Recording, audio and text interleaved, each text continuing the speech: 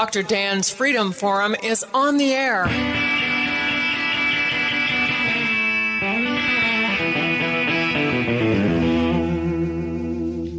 Never send to know for whom the bell tolls. It tolls for thee.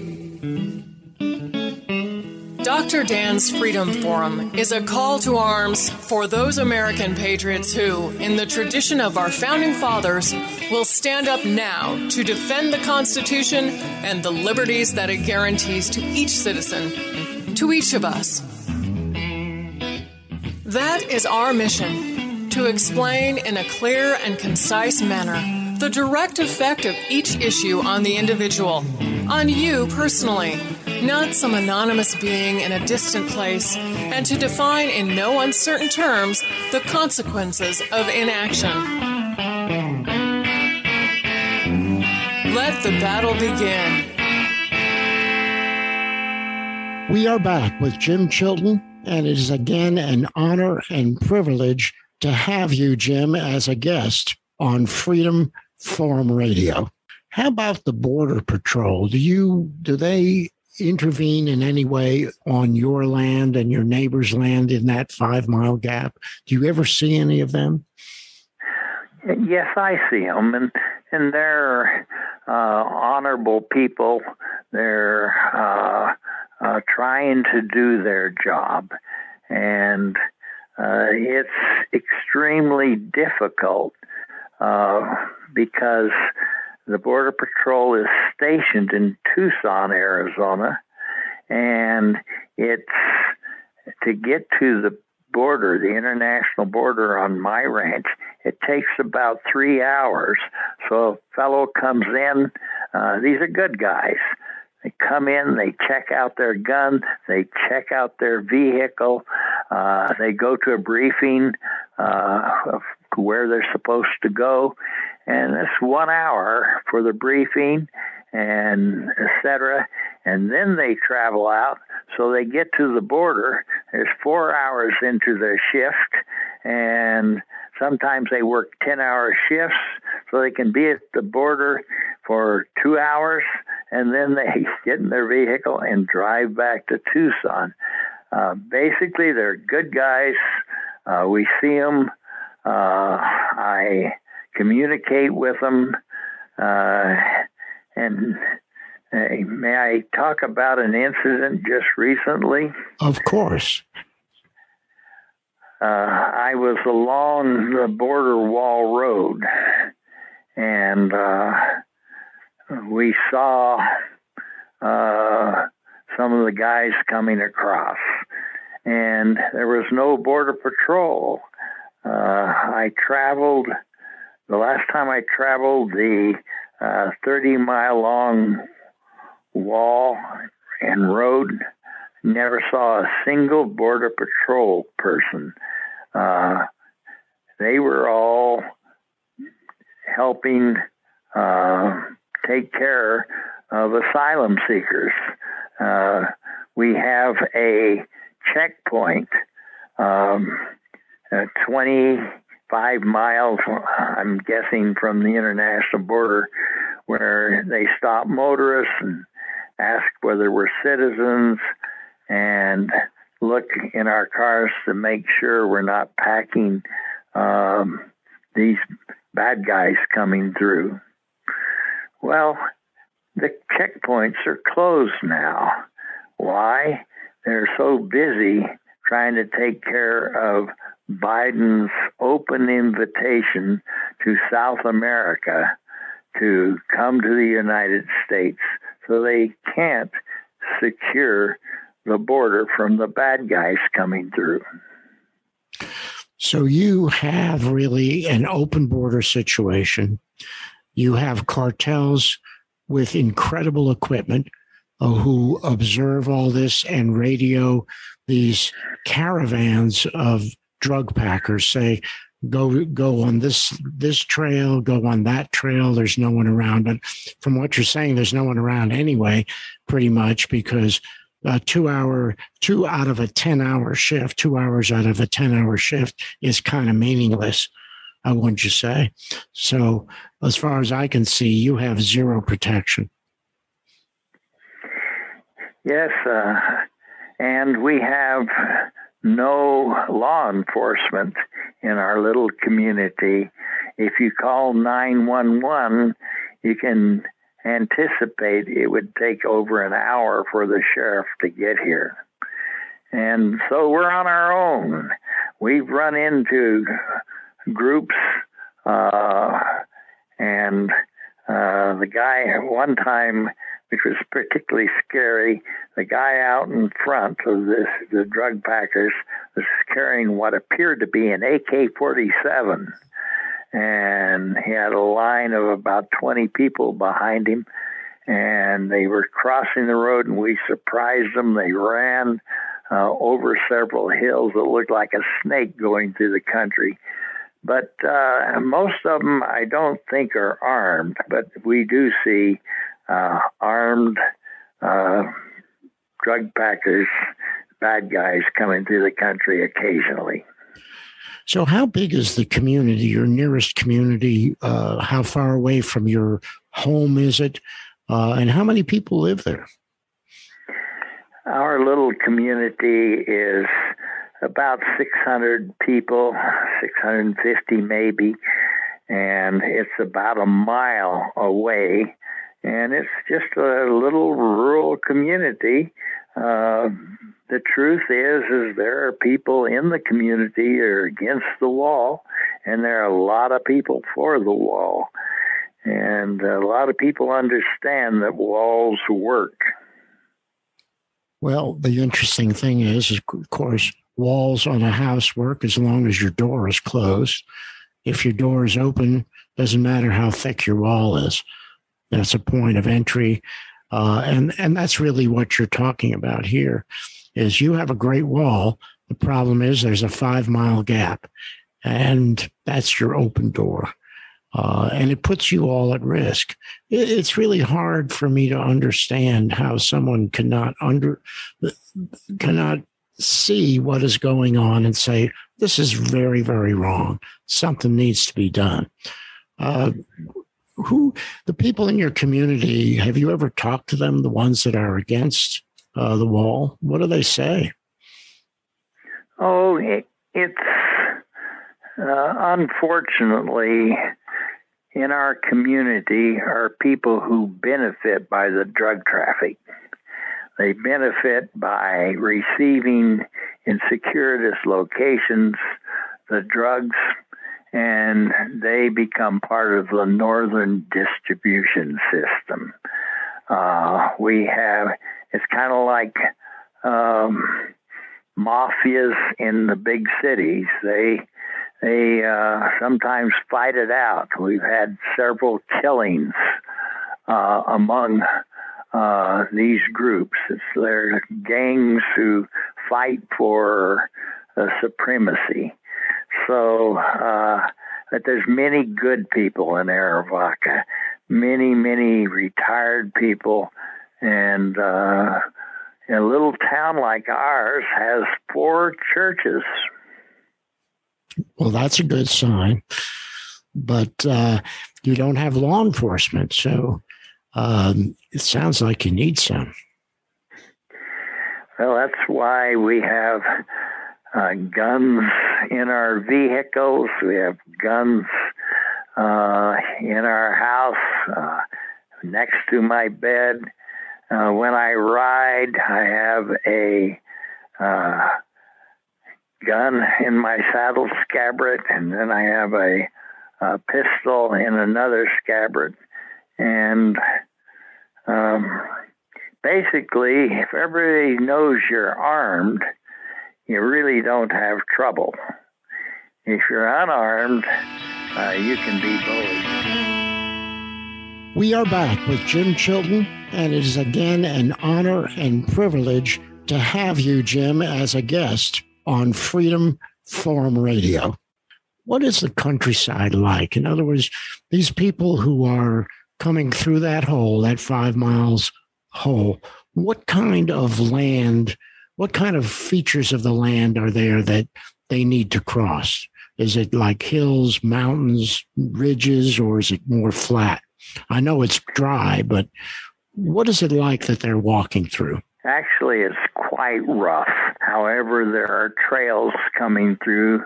The one that you saw, the people coming through on in my video, is they have to climb essentially one mountain, and then they're high enough and that they can walk basically through the country without having to climb many mountains. In other parts of the 5 Mile Gap, it's very rough, and you need trails to come across. And the cartel knows where all the trails are, and we know that the cartels are fighting each other for control of the trails coming through across the international boundary. There's been over 40,000 people killed in northern Mexico caused by the cartels. And the other tragic thing is people working for the cartels are given meth and other drugs, and they get hopped up on meth, and the cartel guy says, go to Sarek and kill the police chief and as many police as you can, and they dutifully go and do a dirty deed and come back to get more meth. So it really is a very deep and difficult problem here because there are so many moving parts. There's so many people are involved in this. And I mean, it really is something that we all know about. It's no different than the mafia or any organized criminal activity. They fight for supremacy. One fights the other, and they control their people through drugs, through blackmail, through force, through coercion, whatever they can in order to force people. And of course, there's so much money involved. It's really tough for regular people to compete because there's just that incentive not to be good. The incentive is there to cooperate with the cartels and with the drug dealers and whatever. And there's the fear of not cooperating. Right, of course, because if you don't cooperate, then you become a target. That's one of our biggest concerns, and I'm a cowboy, and it's time for cowboys to cowboy up. You got to take a stand. That's why I speak out. That's why I try to communicate the issue, at least here in our area. So you have a ranch, you have cattle. How many head do you have currently? I have 970 mother cows and bulls, and the ranch is really a good ranch. We run about 1 cow for every 50 acres. Now, in Virginia, you can run 1 cow per acre. However, you have to feed the cattle during the winter time. Our friends in Wyoming and Montana, Idaho, they have to grow hay all summer, and they have to feed hay during the winter or their cattle will starve. And then when their cattle have little calves, they have to be there and help them and dry off the calf or they'll freeze. And we do none of that here. We don't hay and we don't feed. In the winter, I've never fed a bale of hay.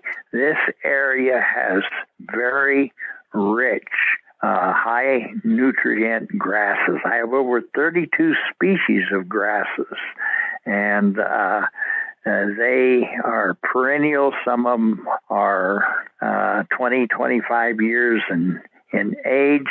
And when they turn yellow, they don't lose their nutritional value. In fact, the University of Arizona people say the value of the standing grass decreases only 2% per month. And we have 2 rainy seasons, winter rainy season and a summer rainy season. The summer rainy season is where we really grow grass. So it's a wonderful ranch. It's a wonderful area. And the cartels aren't going to cause me to leave. Many of my neighbors have left, but I'm not leaving. Well, you have a history there. Your family has been a cattle ranch family since 1888, over 100 years. You have a tradition to uphold. So let me ask you this: with all of this side stuff going on with the wall and the cartels, how do you manage to actually run a successful and thriving cattle business? Well, it's not a great business. The return on capital is very low. However, as you mentioned earlier, it's our custom, it's our culture, it's our tradition. We have Western music, as you well know. We have Western movies. We have our sport, rodeo. We have our type of clothing, Western clothing, and our friends are fellow ranchers, and we all get along really well, enjoy company with them, and it's a nice culture to be a part of. You know, obviously, 100 years ago, there wasn't the advantages you have now. So they'd be doing these cattle drives. And I mean, if you watch the Western movies, it was a whole big thing at chuck wagon and cowboys on horses driving the cattle. Well, what's it like now for you? I mean, now that we're in the industrial age, so to speak, how does it actually work for you now? What do you do with your cattle? How do you handle that? We handle them the same way that my ancestors handled them, and my grandfather and great-grandfather handled them. Horseback, and we have corrals, and we have fences now. And more importantly, we have pickup trucks. I have a Ford 350, and not a little wimp wagon. It's a Ford 350. And I hook onto the trailer, a horse trailer. We load the horses and travel, 15 miles or so, unload, work cattle in a particular pasture, might be 5,000 acres pasture, work cattle. Then we come back and load our horses in the horse trailer and come back. Now, in the early days, you would, on Monday, saddle up horses, and maybe a pack horse or two. You'd have your bedrolls tied onto the pack horse, and a frying pan, a coffee pot, and a little grub. And it'd take you a day to get down to the border. And you'd camp overnight. You'd work cattle for 2 or 3 days, and then you'd ride back. So we can get to the border in an hour and a half, where it used to take a full day. Are you selling cattle, beef cattle? Is that what your business is? Yes, it's a total beef cattle operation. We are raising calves, and a cow will have a calf every year. And so one of the things we have to do is wean the calf. So she has basically a 3-month period to rest before her next calf. The calves on average weigh 500 pounds, and we market those calves. And their calves go to a auction yard where they're auctioned off to people in the Midwest who put those cattle on, say, a cornfield that's already been harvested. And calves by then are called yearlings, and they gain another 300 pounds. And then the farmer, this is just a generality, but the farmer puts them in his feedlot and feeds them, say, corn and other products, and they gain hundreds of more pounds, and then the farmer sells them to the harvester. and they are cut up, and you see them at your local market. We're the beginning of a very efficient food chain. We're at the beginning, and we're subject to market conditions. We're subject to rainfall conditions, and we're subject to rules and regulations. And that concludes another episode of Dr. Dan's Freedom Forum. Join the battle on our website, www.drdansfreedomforum.com. The right to own private property that cannot be arbitrarily confiscated by the government is the moral right and constitutional basis for individual freedom. Yeah, everything gonna be all right this morning.